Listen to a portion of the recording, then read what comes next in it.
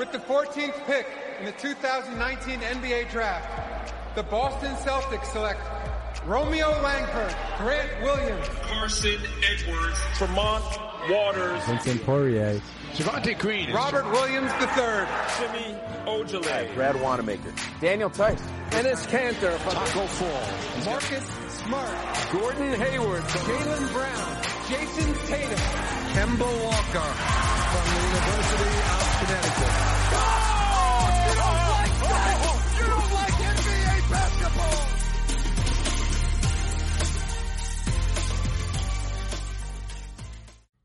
And we're back with another From the Rafters episode. Sam and I have another great guest this week. We have Tim Shields, co-host of the Celtics Blog podcast. And I decided to switch up the intro a little bit this week because, as you all know, I am notoriously terrible at them. So, Tim, I have a question for you to start us off here. Are you a waffle guy, a pancake guy, or a French toast guy out of those three? I think I gotta go French toast. Really? French toast. So to give a little bit of an explanation, French toast is like one of the first dishes I actually ever learned to cook by myself when I was younger. So I have a special place for it in my heart. That being said, if I had to pick between the other two, I would probably go waffle because waffle maintains the syrup better because it's got all like the little pockets. Okay. See, I would put French toast up there, but I'm terrible at making French toast personally. So if I'm at like cooking at home, I'd pick pancakes over waffles. But if I have someone else cooking for me, I'd go French toast. Why were you so surprised at that, Sam? What's your thoughts? French toast is bottom tier for me. Oh no! When I go out to eat, it's pancakes. When you go out to eat at home, it's waffles. Interesting. There's no spot for French toast there for me. Interesting. I'll make the Eggo waffles. Yep, make 4 of them because I'm a machine. I eat crazy. And then I go out to eat. I'll get pancakes. Okay, I eat like crazy amounts of food. Like I went out to Buffalo Wild Wings probably a little over a year ago, right? And on Thursdays they have buy one get one wings. So I got 2 orders of medium wings, which I think is 18 apiece. I housed all 36 wings at the table. It was an unreal experience. That's Had impressive. to go home and throw up right after I finished, but Amazing. I just thought that'd be a nice little way to ease us into the Celtics and basketball talk. But speaking of, as we were talking about a little bit before, the bubble is full on. Everyone's in there. We're seeing vlogs. We're seeing updates on Twitter and everything of people in the vlogs. So I was wondering, have you seen any of the vlogs going around? Like Matisse Thybulle has one out. JaVale McGee's got one. Have you been watching any of those, Tim? I've seen a couple of the clips. I think the best are probably watching Jason Tatum be golfing. Yep. Going with Grant Williams, they managed to get Gordon Hayward out there, even though Gordon was kind of saying he is not much of a golf guy. But also just seeing how the team's kind of meshing. That gives me a little bit of comfort is if they're going to be stuck in the bubble, at least they're enjoying each other's company and working on that team chemistry. It seems like they're having a lot of fun. Yeah, I agree. see Jason Tatum snapped his club the other day. He Snapped it right now. Did he wrap it on a tree or what? Or did he actually just intentionally break it? He posted a picture of it. It was he definitely snapped it on purpose. Out of Posted a rage? picture of it on Snapchat, and it was on the ground in 2. He said it's just that kind of day. Have you ever played golf?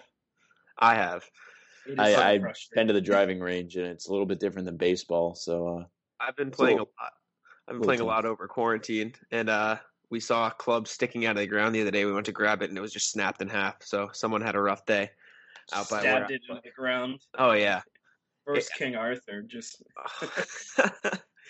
Oh no, it's definitely rough when you miss. Like, I personally, I had like a really good round going the other day. I had a 41 through 8, which for those of you listening is not good at all, but I'm trash, so it's really good for me. And then I shot a 10 on hole 9, so I just blew my entire round to pieces, and it was very upsetting. So I can respect the rage that Tatum has, apparently in the bubble. But speaking of golf, who out of those guys, Daniel Tice was in the action too. Who would you think is the best golfer out of that bunch? Who do you think's the best? probably. Go ahead. Go ahead, Tim. I feel like it's Tatum. Really? he seems to be the most like vocal about supporting it and being like, I'm gonna be really good at this by the time. It's like I love this. Yeah. Okay. Yeah, You I was say going the to say same? him too. He's got the passion, the drive to be the best. Gordon Hayward's probably pissed he's not in the room playing whatever he usually plays, League of Legends Video games. or Oh yeah. Halo. Oh, those games. I'm surprised they got him out there, though. I assumed he would be that guy who just stayed in the room. I know a couple other guys. Semi Ojeleye is streaming on Twitch. Vincent Poirier was playing Call of Duty with Rudy Gobert last night. It seems they're all finding very different things to keep themselves entertained, which is fun. It's good. Like, do whatever you need to do. I just think it's interesting to see what each of them choose to do for fun while they're in the bubble. But yeah, to get to some serious talk here. Kemba Walker. Hold on. Oh, you got. I feel like else? Gordon Hayward sunburns super easy. I feel like when we see like the first Celtics game, he's gonna be like super red. The golfer's tan. Keith Smith was joking about it. It was like the Florida sun is just so brutal. I think someone else had mentioned it was going to be funny to see everyone have those golf tans where they're going to have like the arm mark, like where the polo cuts off in the tank tops. It's just going to be hilarious. Oh my god! Because everyone's going to have it like throughout every team because they're all like in the same place getting burned. Right. So I was watching Matisse Tybel's vlog the other day though, and he was he showed the camera and it was super sunny out. Then like 2 seconds later, he was like, "You can tell we're not on the West Coast anymore because 20 minutes ago it was bright and sunny and now it's literally a hurricane." And so the weather down there is just it must be so much to get used to for all the guys who grew up in like California or even they have that tropical storm coming up too. So Yeah. we've had tropical storms like hitting left and right, so that's probably part of it. Mm-hmm. Yeah, I mean, I've never. I'm trying to think. I don't think there's ever been like a tropical storm or hurricane up near where I live, but I can't imagine. Down in Florida, it must get horrible because they're right on the edge of where they all hit down there. But like I was gonna say, to get into more serious topics, Kemba Walker's knees have been the hot topic, I guess, of the bubble since the Celtics been down there because he missed the first couple practices and. There's just been a lot of speculation as to if he's fully healthy or if he will be throughout the playoffs. What do you think about that situation, Tim? I think it's we talked about this on the Celtics blog podcast the other day, just going back and forth and seeing about where Kemba's knees at, expectations coming into this shortened continued season, but I think right now the Celtics as an organization are just trying to manage it as best as possible. And I think to an extent they're overly cautious.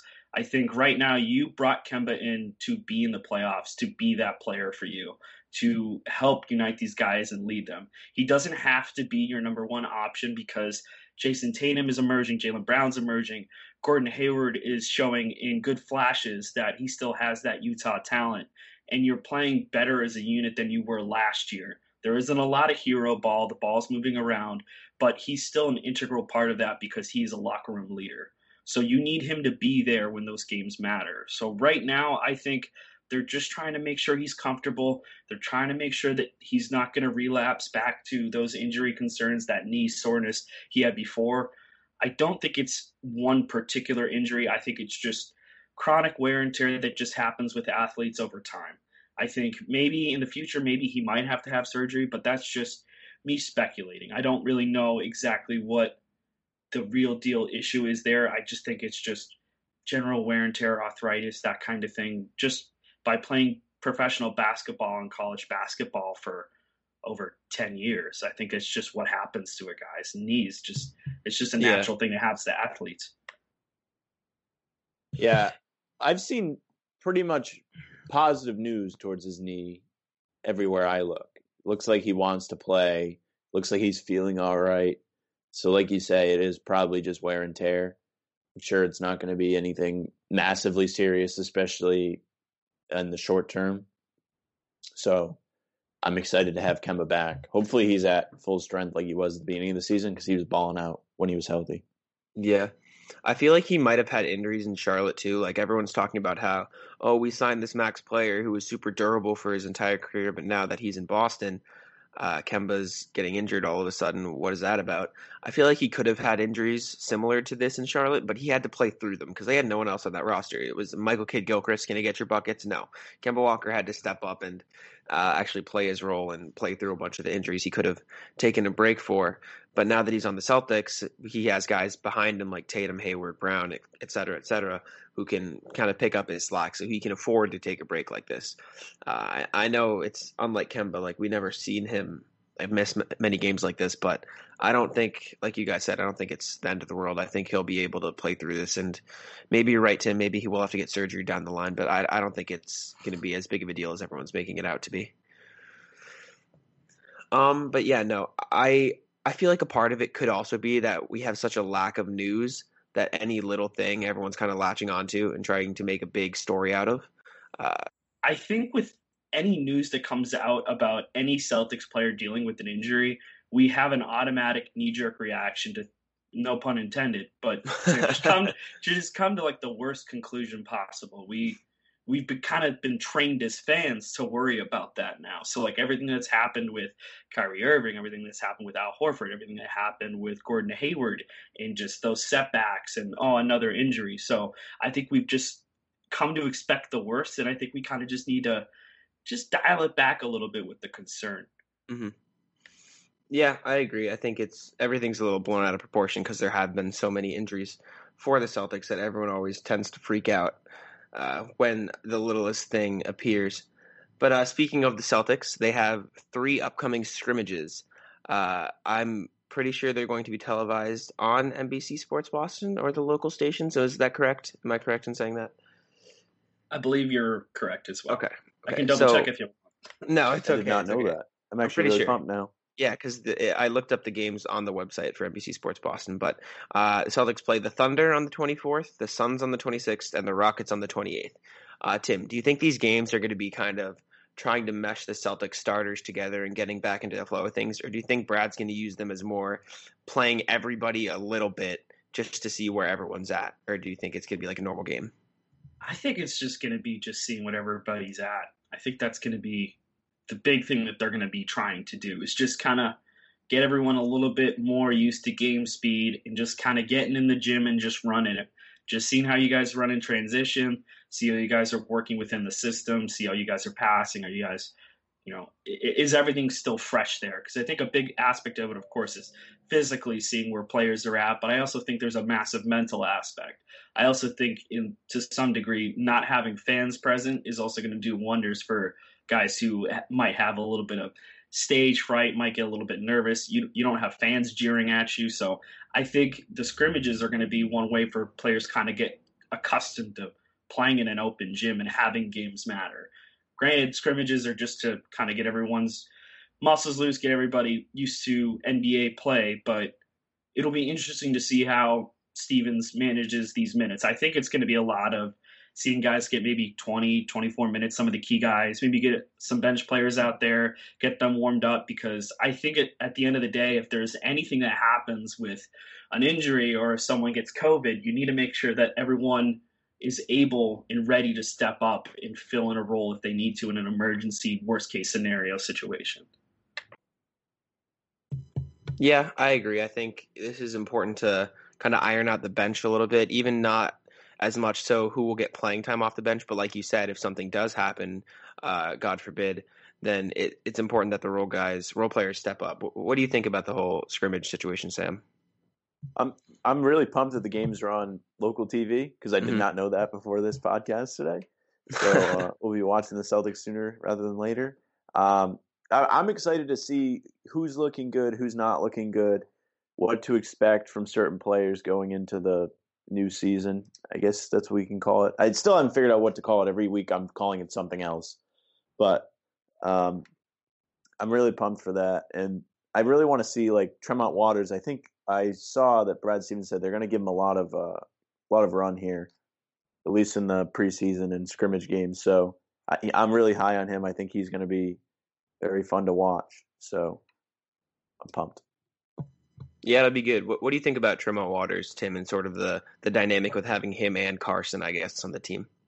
We've talked about him a little bit on Celtics blog and just expectations in terms of what his role could be off the bench. We really do like Tremont Waters. I think he's such a high energy guy, and he always finds a way to impact the game. I think Carson Edwards is a guy who he just needs to get out of his own head. You know, we saw him ball out in Summer League, and he was one of those Summer League darlings where all of a sudden the regular season started and shots weren't falling, and he just wasn't the same player that we saw in the summer. So Carson has a little bit more work to do in order to get to a place where he's going to regularly get minutes on this team, I think. Tremont Waters is a true point guard. He can come in, he can help run that team's offense. He can manage to play pretty well in defense, especially for his size. And he plays with energy and impact. You know, he got those G League accolades because he went out there when he was required to, and he balled out. So with the Carson Edwards situation, I think he also just needs to get a little bit more comfortable. And he's one of those guys I think is going to benefit massively from not having fans there, not having anyone jeering at him, and him just being able to get out there and get his shots up. You know, it's difficult for an undersized guard to make it in the league. That's why guys like Isaiah Thomas are just so special, guys like Muggsy Bogues, Nate Robinson. But for Carson, I think he really just needs to work on his overall point guard skills, because right now, based on his height, similar to Tremont Waters, they're both undersized, but Tremont has those natural point guard skills. I don't really see that as much from Carson Edwards. He's basically an undersized combo guard, and if his shots aren't falling, then he's basically net negative when he's on the floor if he's not hitting his shots. The general consensus with Edwards, at least like from what I've heard, is like a lot of people think he's not performing because he's not used to having to take a smaller role and not being the main focus of the offense where he's taking all the shots. That's why he probably had a solid summer league and a good preseason, because he was getting more opportunities. Now he's going to try and fit in with guys like Kemba or Tatum that are the main scorers, and he doesn't really know how to handle it. That's interesting. I hadn't even thought about that angle, but that's a really good point. You know, he was that main guy when he was in college, and, you know, of course everyone knows how great of a tournament he had and just unbelievable shooting beyond the arc, but it's a lot harder to do that at the NBA level. Yeah, he's just kind of expected to stand there, and, you know, when he gets past, he's got the green light, but he's not taking all these shots, so he's probably struggling to find a rhythm. I don't know. I hope he does get the opportunities, because what we've seen is promising, but it hasn't translated yet. Tremont Waters has been the superior prospect, if you will, in my eyes, just because he's able to do so many more things, like you said, when Carson's really a negative when he's not got the ball in his hands. Yeah, building off of what Sam was saying, I think we've talked about this angle on the podcast before, but I feel like as much as I love Carson on the Celtics, if what Sam's saying could possibly be true, that he's not getting the chance to be the main ball handler and get all of the shots that he needs to get up to build a rhythm, if he was on a team like the Pistons or the Knicks, who are always looking for a point guard, I feel like he'd have that opportunity, because obviously the Pistons aren't going to compete for a championship anytime soon, and the Knicks are the Knicks. So I think if he could go to one of those teams where he was allowed to have the ball more, it'd help. That being said, I do think if he can improve his ability to kind of stand there and hit the shots he's been tasked to hit while he's on the Celtics, he'd be a great bench scorer off the bench, which everyone thought he'd be like the sixth man coming into the year, me included. I thought he was going to be a great piece for the Celtics. Give us some shooting, which we apparently desperately need. I've always seen here's another question, actually, we can talk about for a second, Tim. Do you see the missing piece, or if there is a missing piece on the Celtics bench, being a better big, like replacing Tice and or Cantor with like an improved big man or center like everyone's been talking about? Or do you think the need is something else, or even just more shooting, more consistent scoring off the bench there? I think they need the guys that they've got in-house to develop a little bit more. I don't think the answer would be replacing Daniel Tice. Daniel Tice has been an integral part of their defense, and especially on their offense, he's just been so big with getting guys open, setting like these perfect screens. They're just like they're borderline like illegal screens, because he sets them at just the right way and he immediately gets cut to the basket. I mean, he's fit his role so perfectly. And as much as Enes Kanter might be a liability on defense, he's been a very good locker room guy. It seems like people really enjoy his company and like playing with him. And he's also just a rebounding machine. You know, you look at the Celtics statistically where they were at rebounding wise, they're a much better rebounding team. And granted, he might be a liability on defense, but because he's such an elite rebounder, Kanter has made a positive impact on this team. It's actually one of the better rebounders we've had for probably the last 10 years. It is very underrated how good of a rebounder Kanter is. That being said, he could very well leave this summer if he gets a good option. I think he's going to get more than $5 million in the market, depending on where the cap is and also depending on how the playoff performance is for the Celtics overall. But I could see him getting some serious payday if there's a team that is willing to throw money at him. The fact that we got him at the money he's at, he's making a very good impact on this team. As for what I think the Celtics are missing, I think they could use some scoring, but I don't think they need another wing. I think they eventually need to try and decide if they're going to draft or try and scoop someone to be a true backup point guard. Marcus Smart is that kind of specialist who I think is a very good player, but one, you have to worry about the contract situation. If he's going to be a guy that you maybe move on from because of money, where you have to give Tatum an extension, you also have to worry about Gordon. So there's a lot of money aspects they have to worry about there, but I think finding a true point guard to play behind Kemba and eventually succeed him and be part of that young core with Jalen and Jason, I think that's important. But another aspect they could do is just go out and get a big who can run the floor, similar to Rob Williams, but maybe someone who's been a little bit more consistent with their health. It might involve them trading up in the draft. We've talked about this before on the podcast. I ultimately think there will be a trade this summer. I don't think it's going to be a trade of epic proportions. I don't think it's going to be trading for a guy like Miles Turner or something like that, but I think it'll be a situation where they have to package all these draft picks that they've got to move up and get a guy who's going to be that missing piece. I don't know if it's going to be like a guard or something like that, but if I were the Celtics, I'd be looking for a big who can help you score. Sam, what do you think about the whole situation on if the Celtics are missing anything or what do they need? Do you have any thoughts on that? I mean, I'm really not a big trade person, at least during the season. I'm not. I think they're pretty solid.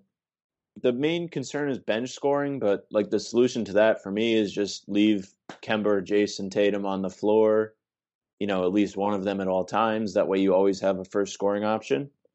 I mean, there's ways to work around not having bench scoring. And this is a team that isn't really built to have bench scoring because you have 4 scorers that start. So, I mean, and then people complain about a big man.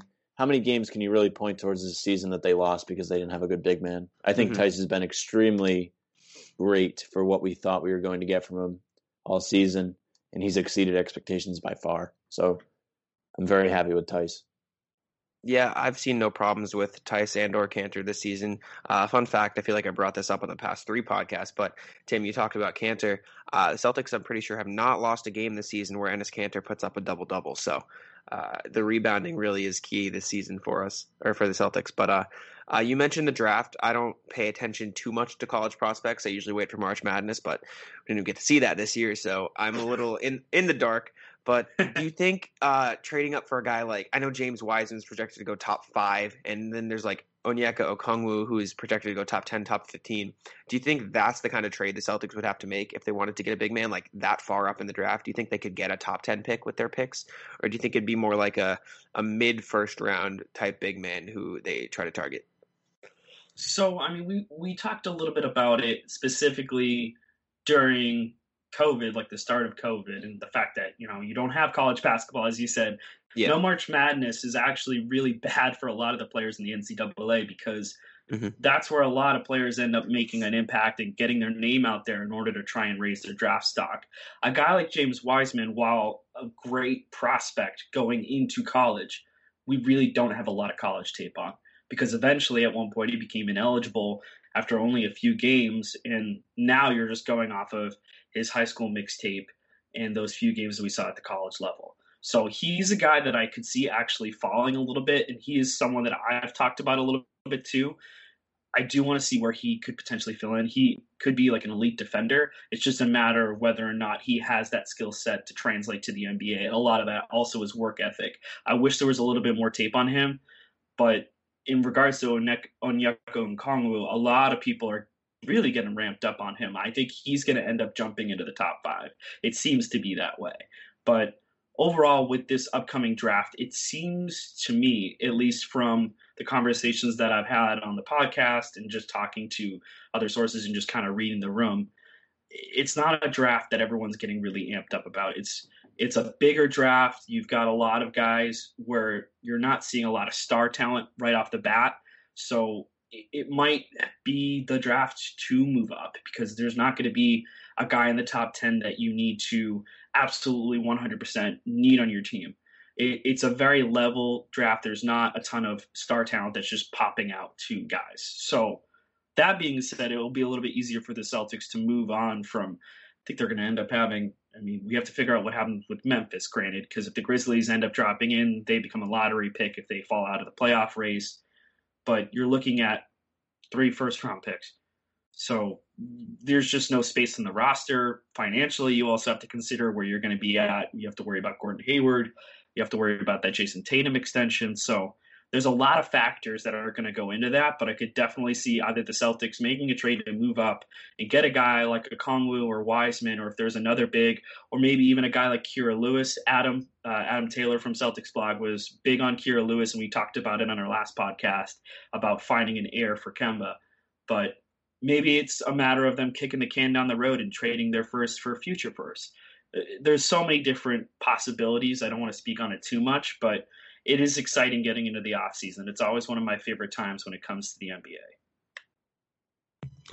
Yeah, I said I don't know much about this draft, but looking at I just Googled like a mock draft. I do recognize these names, and it is a really heavy point guard draft, like you said, finding an heir for Kemba. So the guys like, obviously LaMelo is going to go top 5 in everybody's eyes, but there's guys like Halliburton, Cole Anthony. I'm just looking through this, Theo Maledon, RJ Hampton, who all have the potential to fall because you never know what point guards are going to get picked in the top 5 and which ones could potentially fall to somewhere where the Celtics could grab them. But kind of coming full circle here, talking more about this season, we're talking about all the depth issues with the Celtics potentially and what they need to fix. But this season, this is the roster and this is what we have. Who do you see stepping up come playoff time and even in the 8, I guess, pre-playoff games? I'm always confused as to what to call them, like the regular season still, I guess, technically. But, Tim, who do you see stepping up in these next games we see for the playoffs, for the Celtics, and going into the playoffs from the bench? Who do you see stepping up? I would probably say Grant Williams. I think Grant Williams is going to have a really, really big role with this team. You saw him get some major minutes there, trying to run him as a small ball 5 at some points, especially later in games. And you see a lot of the guys coming in, and apparently the Celtics organization ended up giving everybody a bunch of workout equipment, and I think they gave a bunch of people Pelotons. So all these guys are coming in after going through a few months of quarantine, no basketball, and a lot of them are coming in great shape. And they showed Grant Williams, and I don't know if you saw pictures of him, but he just looks so much thinner. His chest is more defined. He's cut. He's looking slim. And for him especially, because he's an undersized guy, the better shape he is, the more muscle he's got on, the better it's going to be for him because he's going to be able to defend on smaller guys. He's going to be able to hold his own. And mainly for him, I think this looks like he's probably in the best shape of his career so far. Of course, he's a rookie, but I'm just comparing it to college ball. He looks slim. He looks athletic. And that's going to be big for a guy like him to be able to run the floor, to be able to do all the things that he needs to do as an important, integral part of that bench. Yeah, I love Grant Williams. I saw the pictures you're talking about, and I think the muscle he's building, and like you said, he's cutting a lot of weight, and he looks like amazing. Like you said, he's ready to make an impact. What do you think, Sam, about these guys? I think Grant's a really good pick, but when you first asked, I was thinking Semi. We've talked about Semi quite a bit in recent weeks. He's had plenty of playoff experience. I think if he can make his threes, he can be a good 3-and-D bench guy for the Celtics during a playoff run, especially if Gordon Hayward needs to go away, or when he inevitably does need to go away for the birth of his third child. So I think Semi has a lot of potential to step up here and make an impact. I hope he can. I think he can. The defense he brings is special. And I think that, like I said, if he shoots well, he's going to make an impact. It's just a big if. But we did see him start to put it together towards the end of the regular season, and hopefully it carries over a little bit. His 3-point shooting in particular got a lot better. Right. But this is kind of like a last-ditch effort for him. I think the Celtics have an option this summer for him. So he has to be thinking about that in the back of his mind. He could be looking at free agency. And for a guy like Semi, he has that specialist role where he's come off the bench. They've utilized him against guys like Giannis Antetokounmpo is probably like the very big one you think of. But if he's going to be that defensive specialist and be that 3-and-D guy coming off the bench, he has to be able to shoot efficiently. So if he can try and build off of the success he started to get, that little bit of momentum he had, if he can just keep shooting threes on the wing and just be a little bit better with the ball, I think he just needs to stop being a little bit of a deer in the headlights when it comes down to it. When he gets the ball sometimes, he just needs to keep the ball moving if he doesn't feel comfortable with it, but he's got to be capable of scoring a little bit more and just being a little bit more efficient. Taking care of that basketball is like a big thing. If you're a bench guy, it's not even just about coming in and lighting up the scoreboard. It's about maintaining the status quo. You guys are ahead. Okay, just keep playing smart basketball, take care of the ball, defend your guy, hit your shots. You don't have to do anything out of the norm. Just do the bare minimum to keep us level until the starters get enough rest to come back in. And for Semi, this is going to be one of his last opportunities, I think, here in Boston.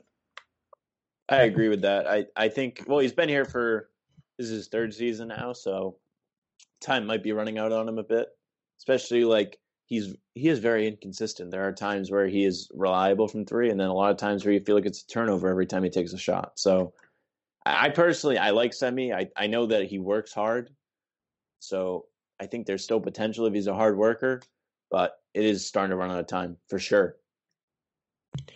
Yeah, I got in a little bit of I wouldn't say argument, but a conversation on Twitter about Semi Ojeleye and where he'll be and where he'll stand with the Celtics at the end of the season. But I want to get your guys' thoughts on this. I don't know if we've talked about it here before, Sam, but who do you think is going to remain on the roster next season? Like you said, Tim, Semi Ojeleye has an option this season. Celtics can choose to pick it up or not. I know Brad Wanamaker is a question mark. Javonte Green had a 1-year deal. So we'll start with you, Tim, then Sam, you can chime in after. Who do you think is going to be on the team next year, and who do you think the Celtics and Danny Ainge are going to be like, okay, we can do without you. We can probably bring in a guy to sort of replace your role? I think Wanamaker is for sure gone. I don't think it's a matter of him being happy here or anything like that, but I think he's just going to want to get paid. I think he's going to get more money overseas now, especially with the way he's played with the Celtics. I don't know if another NBA team would scoop him up. There's not a lot of teams that are going to have salary cap. There are a few, and as I said before, there's still some cap implications we really don't know about with COVID. But him going overseas, he's going to be able to get a really good paycheck there, similar to what happened with Shane Larkin. Totally missed that guy. He was awesome with the Celtics. Yeah, for sure. Yeah, and getting back with the other guys too, Semi, I think he's on the bubble, and I think to an extent, Javonte Green, I think he's a guy that is a little bit difficult to peg down because he is a very athletic guy. He's a very high energy guy, fun to watch, but he also, the main reason why he wasn't in the NBA before is he's not a very capable 3-point shooter. I think he's a very likable guy in the locker room. It seems a lot of people like playing with him.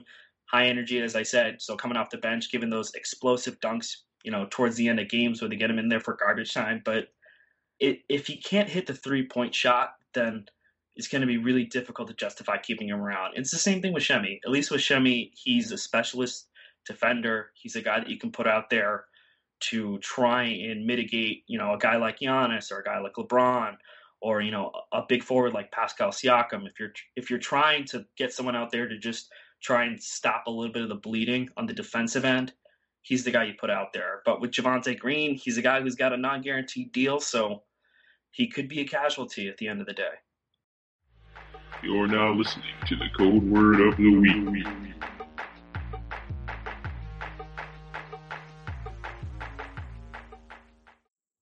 The code word this week is seltzer. So if you hear this, DM me or Jack, and you'll get entered in the contest. Be sure to DM us the code word on Twitter at BannertownJack or at Parquet Press for a chance to be entered in this week's giveaway. And now back to From the Rafters.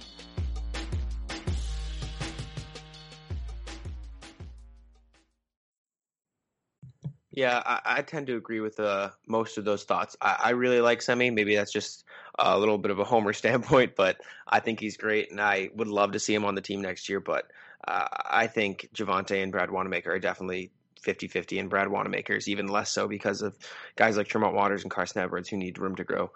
What do you think, Sam, about the whole situation? Yeah, your last point there with the two young guards, Waters and Edwards, it's really like they're kind of waiting to get into the backup role, both of them. They're probably competing with each other for it. Brad Wanamaker, maybe one more year of him, maybe somebody else. But I feel like Tremont Waters is going to be ready to step into that role sooner rather than later. I think he's got a good IQ, and like we talked about earlier, he does a lot of things to help the team be better. So I think he can be an impact player, maybe even next year. Yeah, I think Tremont Waters is great player. Transitioning into another topic, I think here, a little bit less Celtics related or kind of relating, depends on the way you look at it. But Ben Simmons has been getting some run at the 4 in Sixers practices, and they're running Shake Milton at the 1. So it's a lineup of Milton, Richardson, Harris, Simmons, and Embiid, which I personally think is going to be good for the Sixers, as much as I hate to admit it. I think that's what they need to get more shooting on the floor. How does that make you feel about a potential matchup in the first round with Philly, Tim? Do you think that scares you a little bit more, or do you think the Celtics should still be able to handle the Sixers if they got matched up with them at any point? I think Philly is the team that I've worried about for a little while. When I've generally looked at the situation with the 76ers, they still lack shooting. I think putting Shake Milton out there helps a little bit, but at the same time, it really depends what they're doing defensively as well, because the main benefit of having Ben Simmons at the 1 is that he's bigger than most of the guards he's going to go against, because I don't think you can name another point guard in the NBA that's, 6'8", 6'9", but he also is not that much of a shooting threat. His real money-making is just being an excellent passer and moving the ball around and being athletic in transition. So Adam had some thoughts on this, and he was saying, that he's going to be much more dangerous at the 4. I tend to agree with that, but it also depends on other guys, because at the end of the day, really what the money is going to be for them is how they defend, because Simmons having the defensive skill set that he has in the defensive versatility, he can guard a lot of different positions. And if he's going against a guy like Kemba Walker, he's going to have an immediate size advantage. So if they're still having him defend point guards, but he's playing at the 4 primarily, then yeah, that's going to be a problem. But it also creates a mismatch at another position. So it just depends on how they're handling the offensive aspect with their lack of shooting. Because if they can give Shake Milton some shots, if they can get him shooting threes, if they can get a little bit more spacing, if they get Tobias Harris going, they've got a lot of money tied up with guys that really don't fit together. And I think personally, from a standpoint with Simmons, I think Simmons is a really great player, but until he learns to really shoot, like genuinely shoot, that team is going to be hampered down, because he's one of their best players. He's, if you can argue on any given day about whether him or Embiid is the face of the franchise for the 76ers going forward, but he needs to learn how to shoot in order for them to become a legitimate and consistent threat and to constantly be in that picture in order to try and win a title.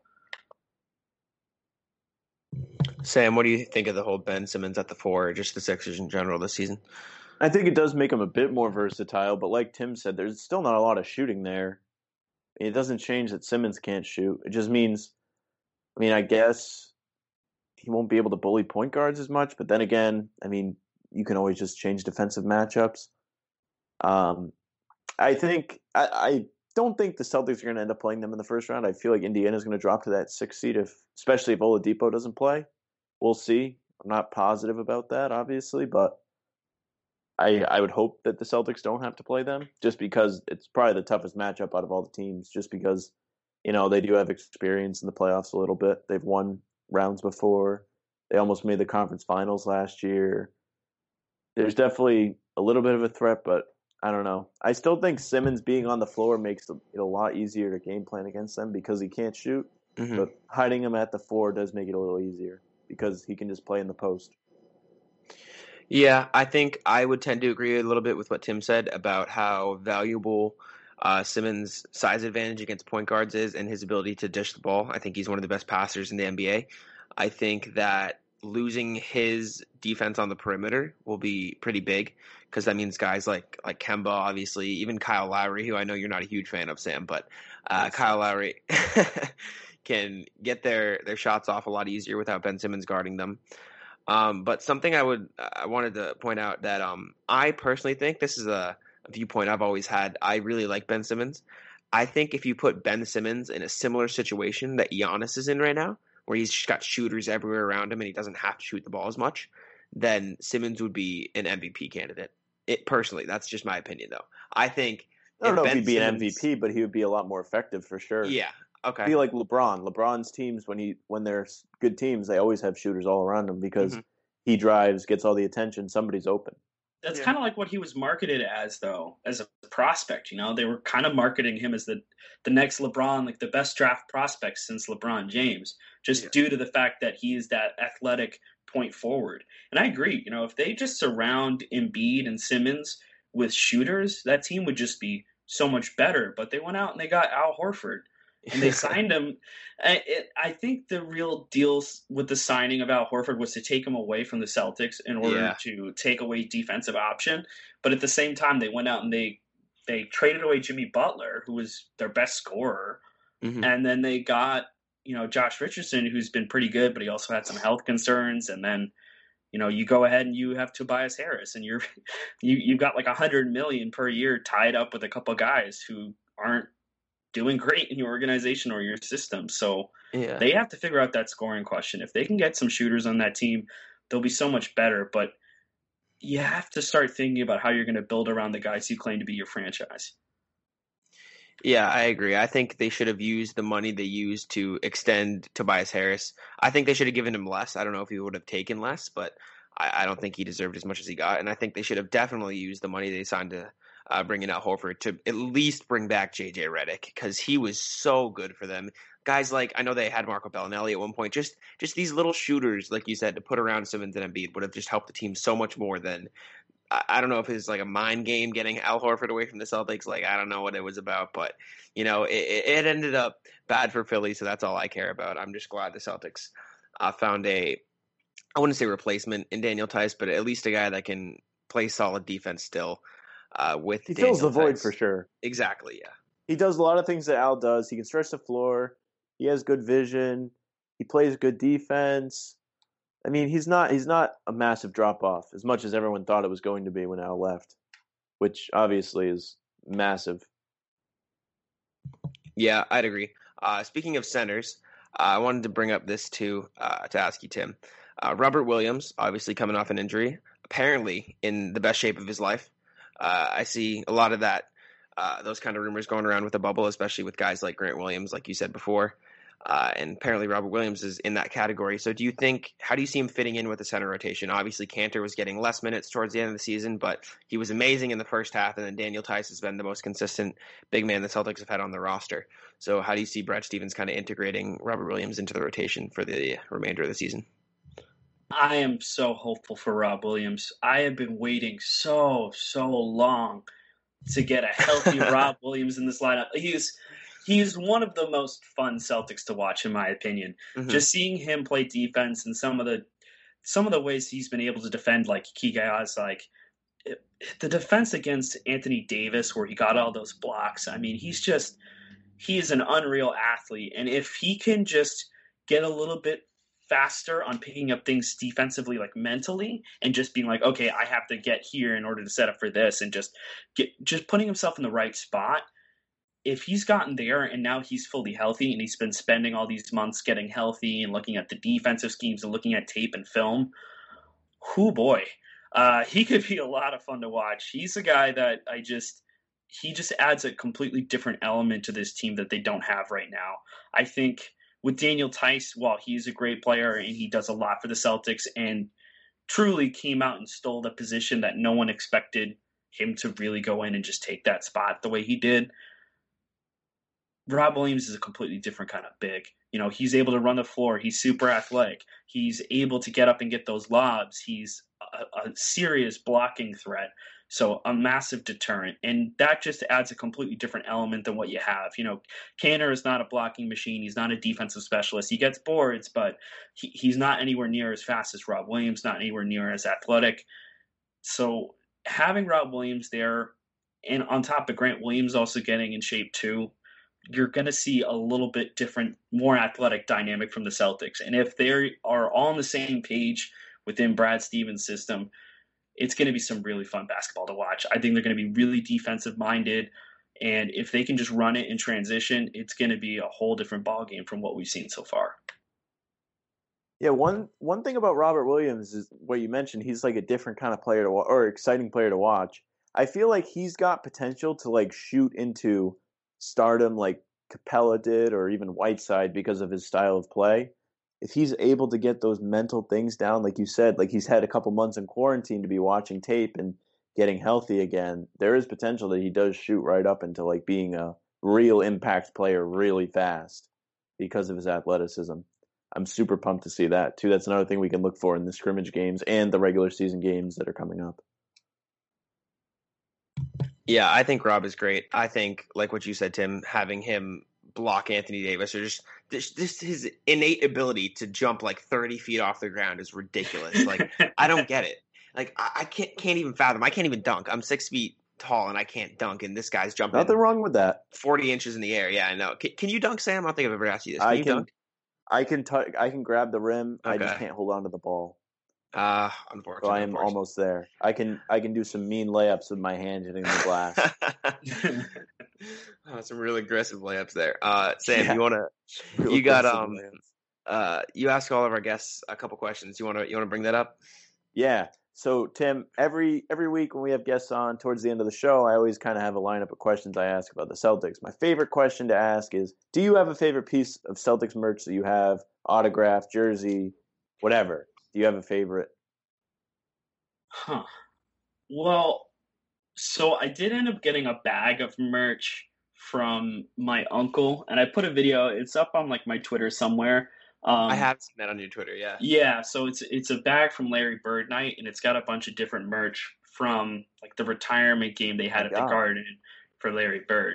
So that one is one of my favorite pieces, and I got that recently. Outside of that, I've got a bunch of ticket stubs. I generally hold on to ticket stubs from games, so I have a couple different ticket stubs. One of my favorite is one from the Celtics versus Knicks game, and it's got Isaiah Thomas on it, so that's one of my favorites.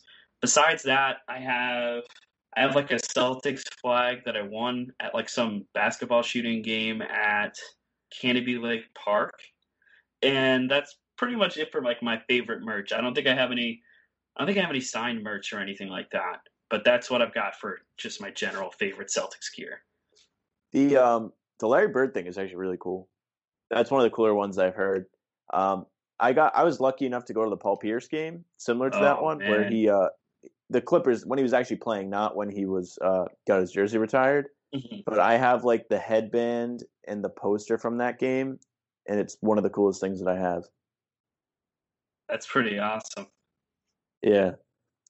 Do you have a favorite memory or game that you've been to besides watching them win banner 18? So 17. I'm so stupid. Banner 17. Well, I hope they win banner 18, but that's right. In terms of my favorite games, I've got a couple I can list off the top of my head. I was at the double overtime game versus the Warriors back when Isaiah Thomas was with the Celtics. We didn't end up winning, but I remember that game. I had these nosebleed seats in the balcony, and it was like $120 a pop. So I dropped like $240 on not great seats just because it was the Warriors, and I wanted to see the Celtics beat them. At that point, the Warriors had that win streak. And the night after, the Warriors had played a back-to-back. So they played the Celtics first, and then they lost to the Bucks the day after. So that was one of my favorite games to go to. I was there for the Bucks series. I was there for Game 2, and then I had bought tickets for Game 7 ahead of time through a friend who works for the Celtics. Like their ticketing I think his sister works for the ticketing service there. So they get tickets and they're able to go ahead and sell them. or give them to family friends or whatever. And he was like, "Hey, well, did you want tickets for Game 7?" I'm like, "Yeah, sure." Like, I don't think it's gonna go 7 games, but and eventually the series kept going on. I was like, "Oh my god, I'm gonna get tickets to Game 7, aren't I?" And so that game was cool because there was the whole "Who is Bledsoe?" Drew Bledsoe was there at the game too. I went with my dad, so like that was just like a really cool experience. And then I think the only other game that I think comes close is my dad's friend has tickets that are really, really close to the court. They're probably like 7th row in the loge. And we were right behind the Celtics bench. And this was when the big three were still around. And I think they were doing some kind of treatment. So have you ever heard of Tiger Balm? It's like a rub you can put on. So it's I forget the exact chemical that's in it, but it has a very distinct smell. It's like a kind of like a icy hot. So like they put it on to like warm up the joints or whatever. And we were that close that I looked at my dad and I'm like, "Can you smell that?" And we could like smell the icy hot they were putting on Paul Pierce's knees to get him warmed up before the game. We were like that close. So it was like, that's just like a cool experience I had. I think that was against I want to say it was against New Orleans. That's cool. Probably it for my favorite memories, for at least games that I went to. Do you have a favorite non-game that you went to? I really asking the tough questions. Yeah, I mean, I think one of my favorite games was the Terry Rozier steal breakaway towards the end of the game against the Pacers, where you got that dunk before time expired. Awesome. I just thought that was one of the most electric finishes to a game. That was a cool one. And then I remember specifically where I was when I watched the Celtics beat the Warriors at home to break their streak. I remember that. Yeah, I remember it was a late game, so I was up late, and I was staying at my girlfriend's dorm at that time, and yeah, we were just staying up watching the game, and I was freaking out, and she's like, "Great, let's go to bed now." It was a pretty late game, but that was a cool one. Oh, I remember that one because I was in, I think, was that 2017 when that happened, or 2017-18 season, right? That was 2016. 2016, 17. Yeah, I'm mixing up games. Yeah, no, it was the one where still had Isaiah Thomas, Avery Bradley. That was before they made the run to the Eastern Conference Finals and lost to the Cavs. I'm mixing up Warriors games. Yes, the game where they broke the streak. I remember I was at work and my boss yelled at me like 3 times, like, "Get your eyes off the TV. You need to be doing your job." And I just I tuned him out completely. I was just not paying attention to anything I was doing. It was worth it though. It was worth the talking to because Celtics got the dub. But absolutely. I was thinking of the Warriors game the Celtics played in the 17-18 season where I forget who was hurt. I think, oh God, I can't remember the specifics, but I remember it was the Warriors and it was a big game because obviously the Warriors are amazing. And I was in my freshman dorm building and we didn't have TV cable in our room, so we went to like a community room or whatever, a common room, and the cable cut out. And so I had to text one of my upperclassmen friends. I was like, "Can we please just come to your dorm?" Because they had cable. And so me and 3 of my buddies just like booked it over there to watch the end of the game in like the rain and everything. It was just, it was a classic experience, but the Celtics won again. So, I can't complain. My favorite being there memory is definitely the Rockets game where Marcus took the charges at the end. Oh yeah. Yeah, the 2 charges. Yeah, because at the time, I was in London with my mom. I was a flight attendant, so we get to like travel a good amount if we want. And so we were there, and it was like 4 a.m. when all that happened. So like I couldn't even like get super hyped or anything like I normally would because like there were people sleeping in like the flat we were staying in. So I didn't want to wake anybody up. But I was sitting there watching on my iPad, like shaking, like smiling to myself. It was unreal. That sounds amazing. I think you've told that story before, and it just every time I think it's hilarious. My favorite story. I can picture you sitting there with your iPad, like trying desperately not to wake up these random English people. Like, oh no. I think you told this to Adam too, and he was laughing because that's probably when I brought it up. Yeah. Oh, it's so good. I know something else you asked, Tim. Do you have any Celtics jerseys or a favorite Celtics jersey? I guess. So, I had a Paul Pierce jersey when I was a kid. And then I ended up getting one right as he got traded. And then outside of that, I have an Isaiah Thomas jersey. Doesn't fit me as well as it used to. but I like that jersey a lot. And then I still have my Kyrie Irving jersey, and it was that alternate color where it was like it's the white with the yellow trim around the green lettering. So I have that jersey as well. Outside of that, I do have a Kemba Walker jersey. Those are probably my favorite Celtics jerseys. Other than that, I have like a knockoff Team USA Larry Bird jersey. I don't know if I count that as Celtics, but Yeah. I guess you could. And then I have a Michael Jordan jersey. It was like one of the alternates where it's got Chicago in cursive on the front, so I like that jersey too. Yeah. See, I collect jerseys, but I collect like the fake jerseys that you get from overseas because I'm broke college kid. And I've done that too. Oh yeah, that's a good chunk of my collection is that. Oh yeah. It's just great value because they look real enough, and they're like what, $20, like easy choice for me. I was gonna ask you too. Do you play any 2K, Tim? Are you a NBA 2K guy?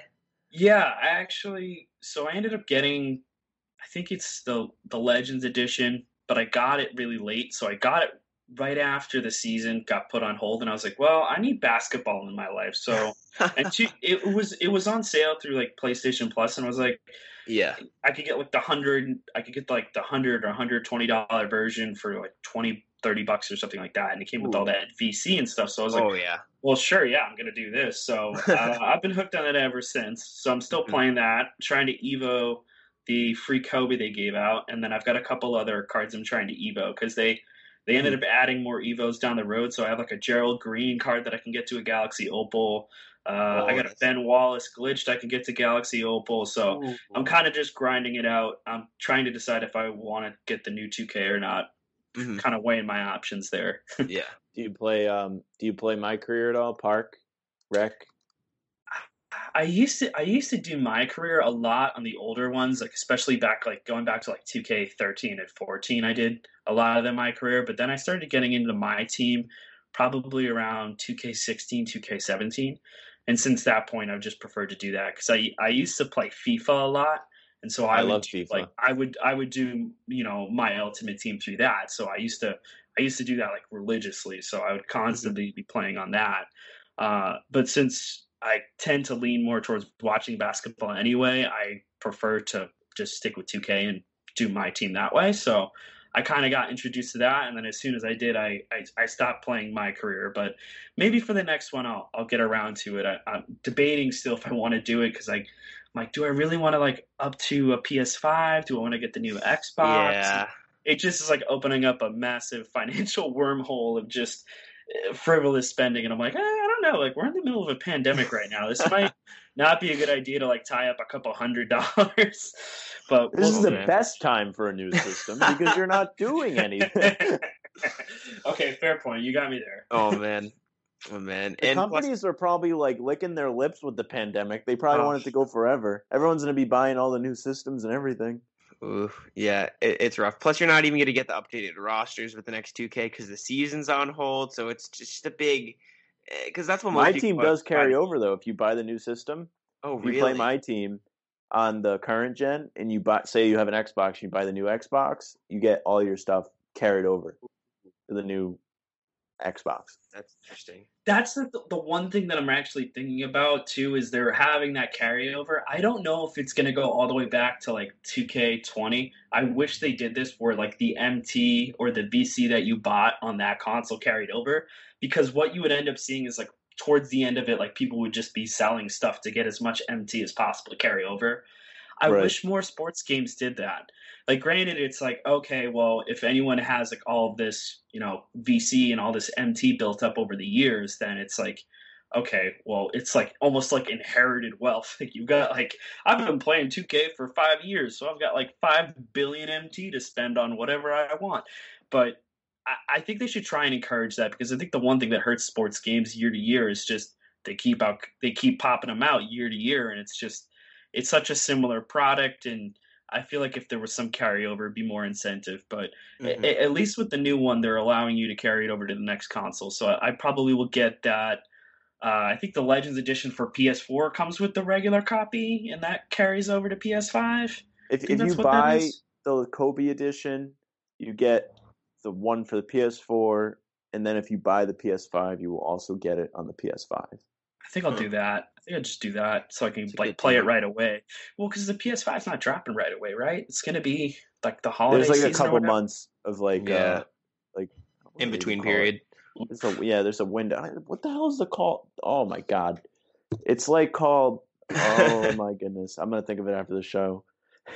The name for it. It's I not don't like know. important or anything. It's just like I wanted to use like the proper term. Like I was Yeah, like, oh, yeah. I got this. Is it I the have it Goat nailed. edition? Is it the Goat edition? Oh no, it's the Mamba Forever, isn't it? Yeah, no, that's not what I was talking. I was talking about like the window is called. Like what is it? It's like called like.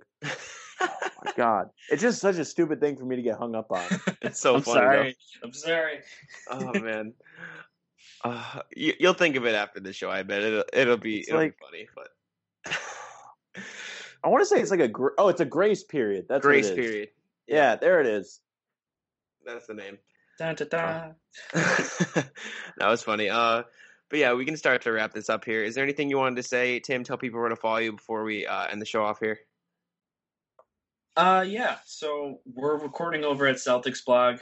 We put out 3 episodes a week, especially as we get back into the swing of things. So feel free to give us a follow. Generally, it's going to be retweeted on Celtics Blog, but you can find us on Apple and Spotify.